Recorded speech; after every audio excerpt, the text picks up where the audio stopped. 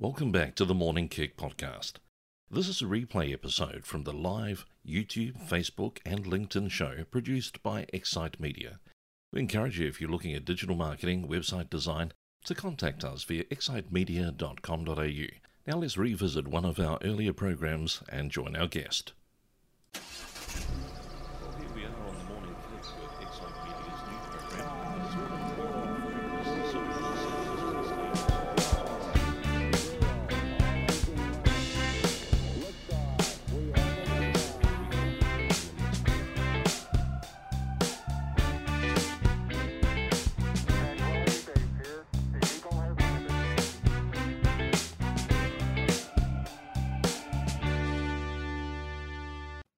Well, good morning, Kicksters. Welcome to Thursday. We let you have Tuesday off. I hope that you were able to recuperate, spend a little bit of time focusing on your business or your family, and that things are doing well for you wherever you're watching the Morning Kick. Keep in mind, we're now in a podcast form. So whatever your podcast app is, look up the Morning Kick with Excite Media. I'm sure that you'll find us there. Then you can subscribe to listen to the audio versions. And we'll make sure that this episode, which is going to be a great one, is up there very shortly. Now, today I'm joined by Mark McCrindle, and Mark is with his own firm, coincidentally named McCrindle. That was just absolutely perfect, the way you got the names to match up. How long ago did the McCrindle business come into shape, Mark? More than a decade ago now. In fact, getting closer to 15 years. I've been in this and focused on this field of research and demographics in the future. I love the description that you have on your LinkedIn profile, social researcher and demographer, hopefully getting the pronunciation right. But it covers a wide berth. You actually look at society, research, analysis of data, even getting into marketing and looking at products and how they're going into market. Can you tell me kind of what is the specialty? Where is it that McCrindle really makes its mark? In taking the pulse of the nation or of communities, in finding out not just what's happening, but what their aspirations are, what the sentiment is, what they feel the forecast is for them as consumers or as community members. So it's looking at the data that defines them, that's the demographics, the attitudes and behaviors that sum them up, that's through qualitative and quantitative research, and then being able to strategize based on that as to help organizations understand the future and effectively engage with their communities or customers or staff members. And isn't it interesting? I like the fact that you put in the word aspiration there, because if we look at the data, we can see trends and then we can forecast where we might be heading. So it actually has a purpose. As opposed to looking to the past, we can look to the future. That's right. And that's this whole field of futurism, futurist studies. You can do that just by looking at technology and projecting forward what the future might be. Some people just take guesses as to what the future is, but what we look at are the trend lines. The future is being shaped now, and we can look at the emerging attitudes of the new generations or the changing behaviors of a nation, and then we can project forward as to what the future will be based on the realities of what we're seeing now. Well, this is an episode where we're going to be able to have a look at what is happening within COVID. And Mark's going to be able to talk to us about some of the trends we may be observing, and particularly the impact that it's having on the workplace. And I hope that you'll share this with your friends.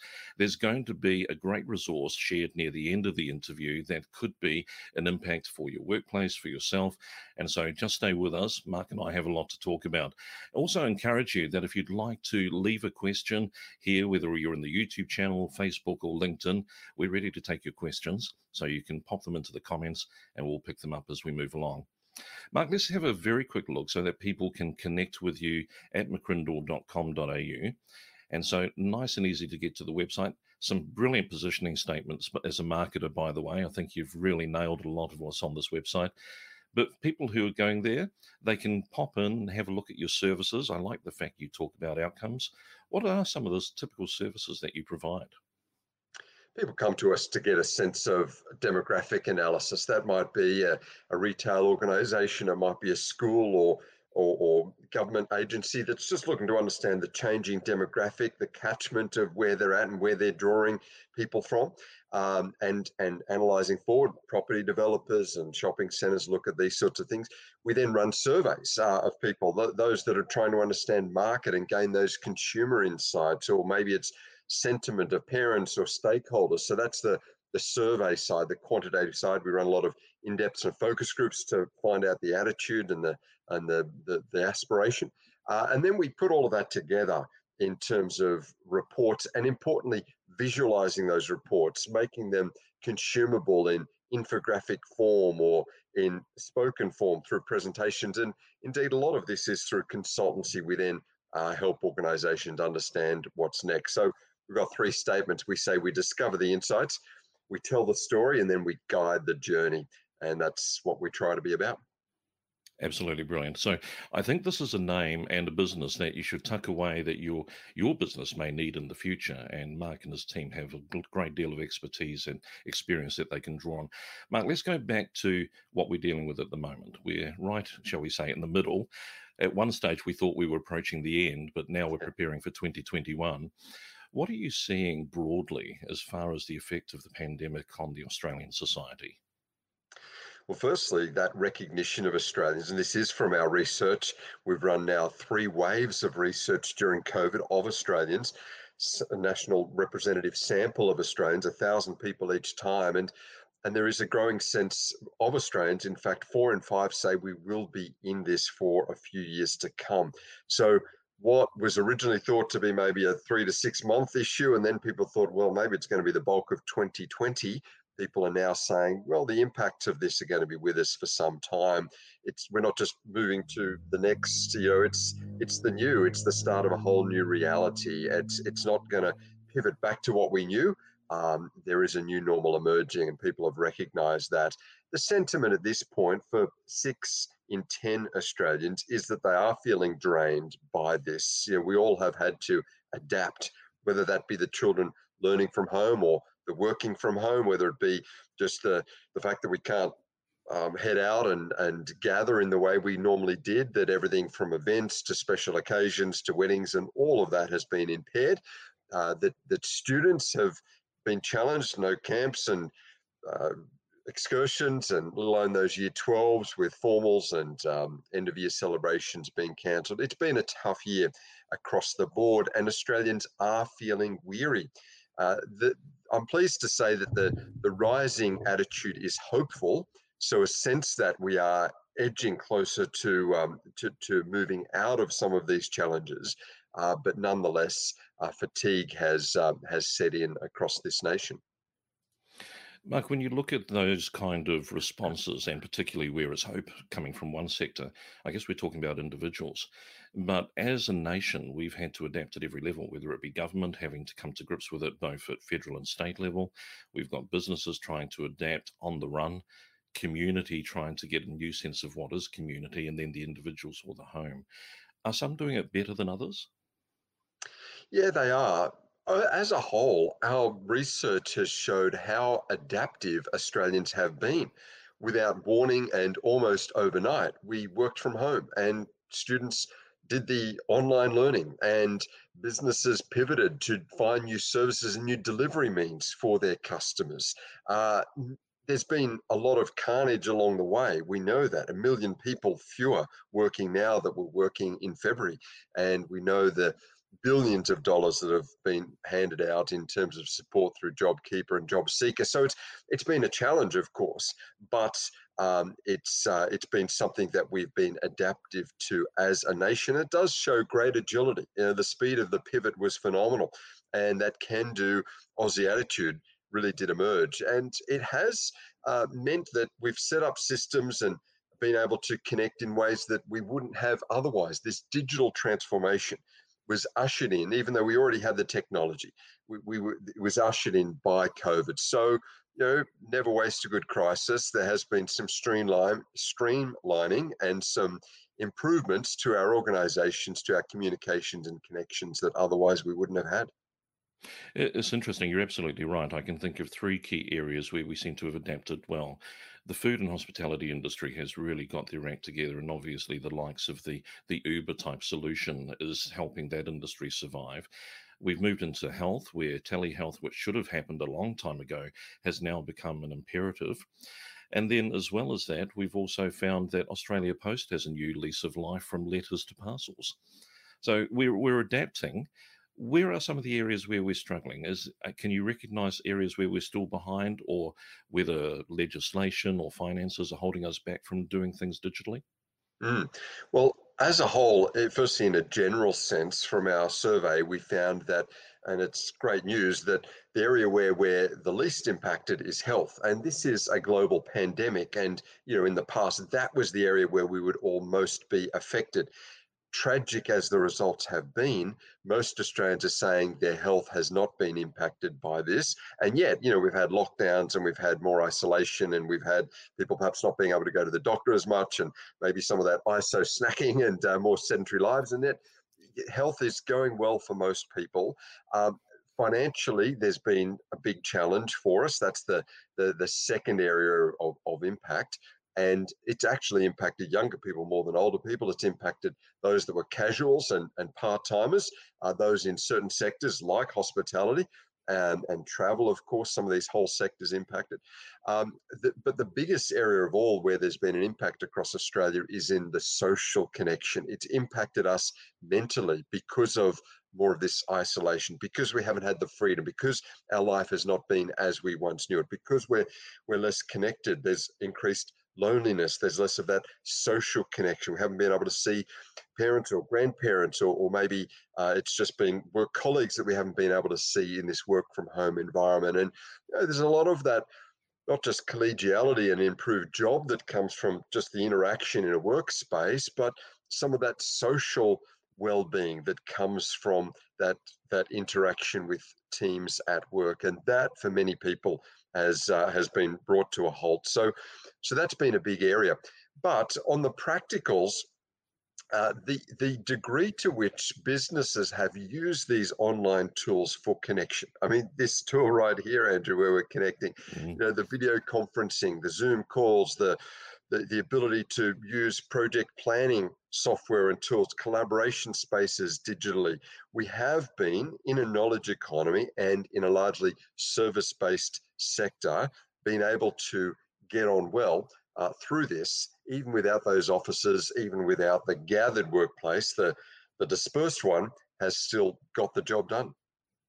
It's interesting you mentioned that social aspect, and the meme that's been going around is that the introverts need to educate their extrovert friends on how to deal with this because they're just not used to it.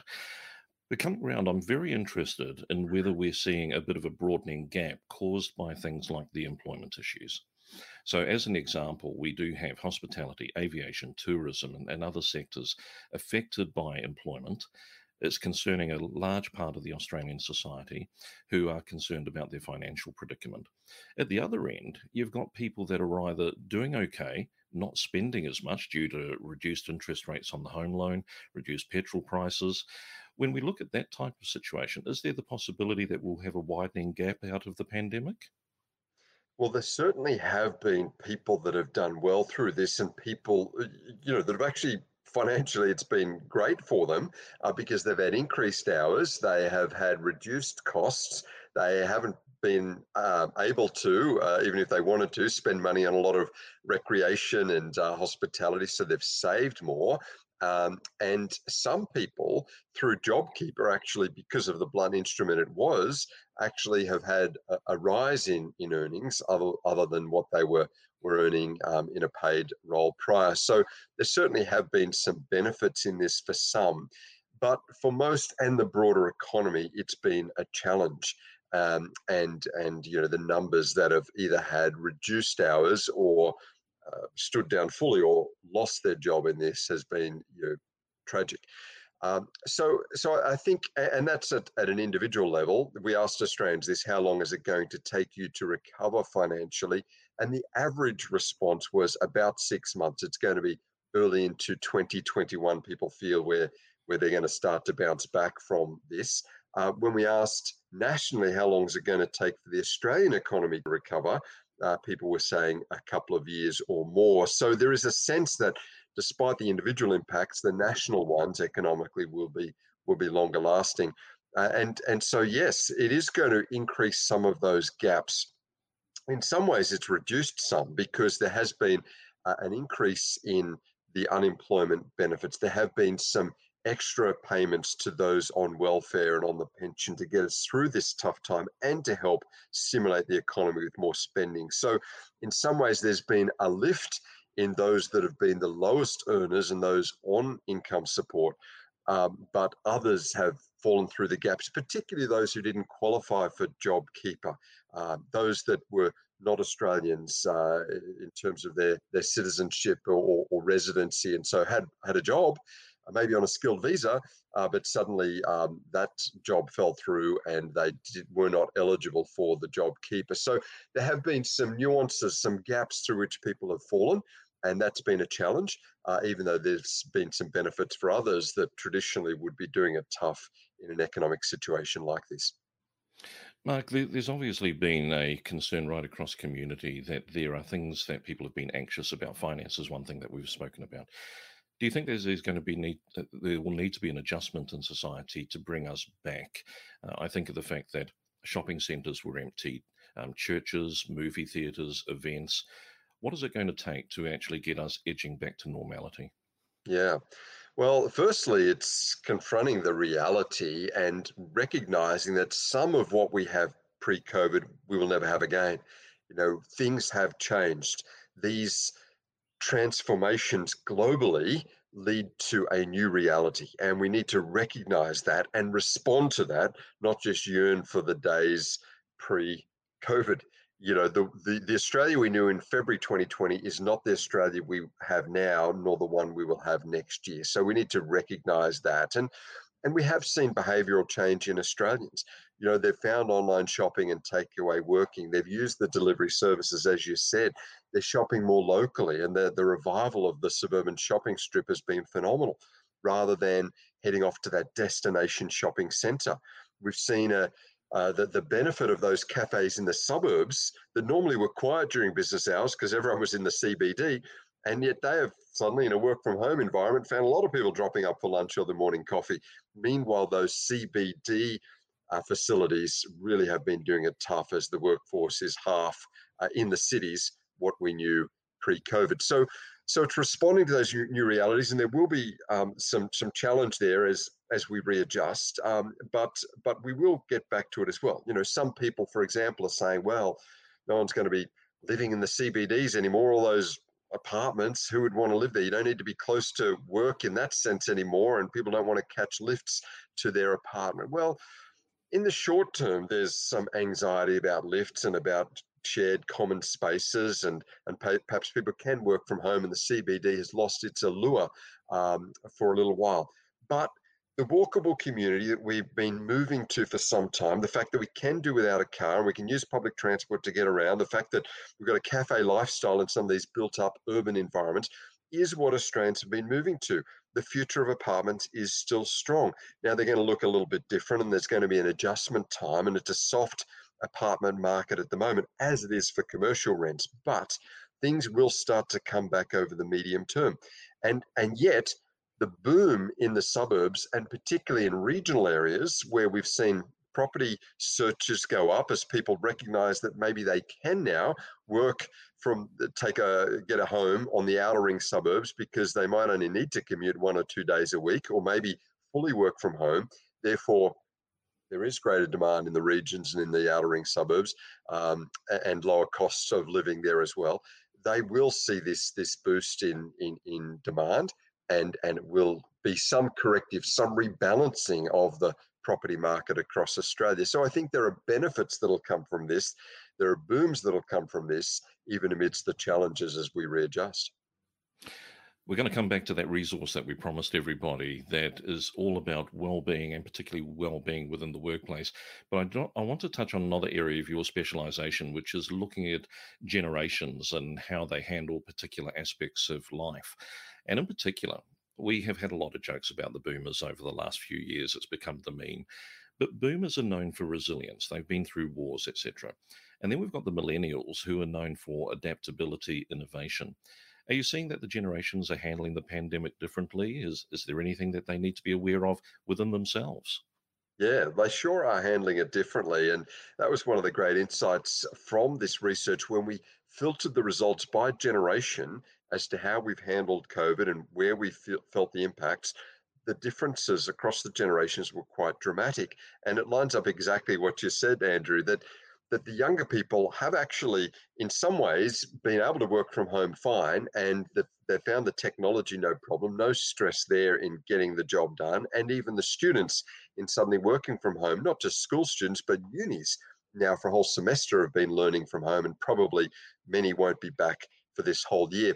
So they have found that adjustment fine. They've been very resilient on the health front, and haven't felt anxiety there, but they have been impacted on the social front, the social connection, the social elements of their life and their mental health. They're most worried about their future. They've been most frustrated by the challenges this has presented, and are least likely to have seen opportunities from it. Meanwhile, the older generations, exactly as you said, that have been around the block a few times, been in a recession before, seen tough times and bounced back from that, actually are feeling quite hopeful, feeling that we will respond well to this, and feeling that that the future will be fine, even though they have been the most impacted from a health perspective and are feeling the most vulnerable from the virus itself. So it's interesting that the differences based on our age, based on our generation, as to how we respond. And what it tells me is that an intergenerational solution is needed. That is that we benefit from the other generations. When we have an intergenerational workplace, the older generations can give us perspective and perhaps a bit of optimism and a bit of that support. The younger generations can bring about some of those digital fixes and perhaps pivot to some of the new requirements. But across the generations, we have greater strength because of the perspectives that each generation brings. Some great insights there, Mark. Thank you very much. I want to now come back to this new book that's just been put out by yourself and Ashley Fell called Work Wellbeing. Tell me, what was the initiative for actually getting this underway? Was it in play prior to the pandemic, and is it a solution for now? Yeah, we were working on it prior to COVID, but COVID has just really accelerated a lot of the trends that we were seeing. That is that the work has been for many one of the key points or places through which they have social connection. We spend more time at work, and the blurring between our work life and our personal life in this digital era has been increasing, and even more through COVID, of course.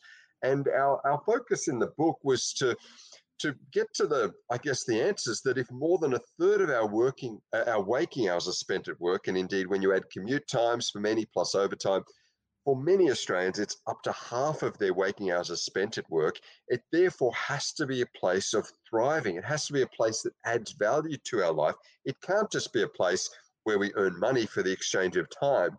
It's got to achieve more in life than that. And for most Australians, it is the key social bottleneck through which they gain connection. It is the key place where their skills are honed, the key place where they make a contribution and use their gifts, and through which they are able to feel that they're having an impact, and it's a key part of our identity as well. And with all of that in mind, work therefore has to deliver more than just a paycheck. And it's got to be a place where we can thrive, and therefore where leaders can create a place of well-being, where staff grow, where the team are well equipped and engaged, and where we have those social needs met as well. That's what we wanted to look at, all research-based, and where we deliver some strategies about how to achieve well-being through our work and in our workplace. Mark, just very quickly, in terms of who the book is targeted at, is there something that every employee would get out of it, or is it more for the employer leading and creating that workplace that does allow well-being to be part of everybody's experience? Well, it is for both groups. We start off with a real focus on leaders because our research showed that more than 4 in 5 workers said it is up to the employer to make sure that, just like physical safety, workplace health and safety is there, so mental health and safety is there as well. Leaders have to manage stress. They have to ensure the well-being of their staff. They have to see the growth of their teams and prepare them for portfolio careers where they're going to move in other areas, keep their skills honed. In other words, that's the employer's responsibility. And so, for leaders to create an outcome, not just where they get tasks achieved, but where they create and shape a culture of engagement and develop their people, that is critical. We said in the book that leaders have to have a vision, not just for their organization, but for their team, where they have to focus not just on the next project, but the next generation and bring about greater outcomes. That's up to the leader. And we delve into that a lot and what a leader who can create well-being looks like. But then we also look at employees and say, here's how you can take charge of your own work and future, not just being a victim of the employment situation, but gearing up so that you can be future-proofed, you can be resilient, and you can remain adaptive in a world where there's lots of changes. And here's how you can be a well-being champion and be the change that you want to see in your workplace, and not just wait for the employer to offer it. And we, as we say in the book, if someone is in an employment situation where the leaders are not bringing about change, and where the culture is toxic, and where the job itself is not really creating flourishing and thriving in society, then maybe that's something that can't be fixed, and they ought to look at an alternative place. And so we do give insights for employees as well as to how they can ensure that their work is an opportunity for creating well-being. Well, Mark, we've certainly got some great insights. In the course of 25 minutes, I think we've solved the problems of Australia, or at least given us some future direction. I want to thank you for sharing your wisdom and obviously a lot of data that's been collected through the pandemic. We hope that it continues to point us in the right direction. Thanks for joining us on the Morning Kick. Thanks so much for having me, Andrew. It's been a delight. Well, wasn't that absolutely brilliant? Mark obviously brings, as I said, 15 years of experience within his own business and so much more there as well. And I'm looking forward to being able to talk to him again in the future about, shall we say, life after, when we can look to each other and say, these are truly precedented times.